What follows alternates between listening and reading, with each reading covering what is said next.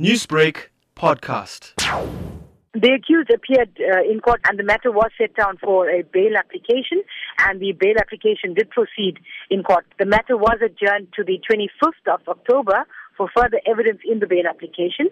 The accused is charged with one count of murder and will remain in custody till the next court date. Newsbreak, Lotus FM, powered by SABC News.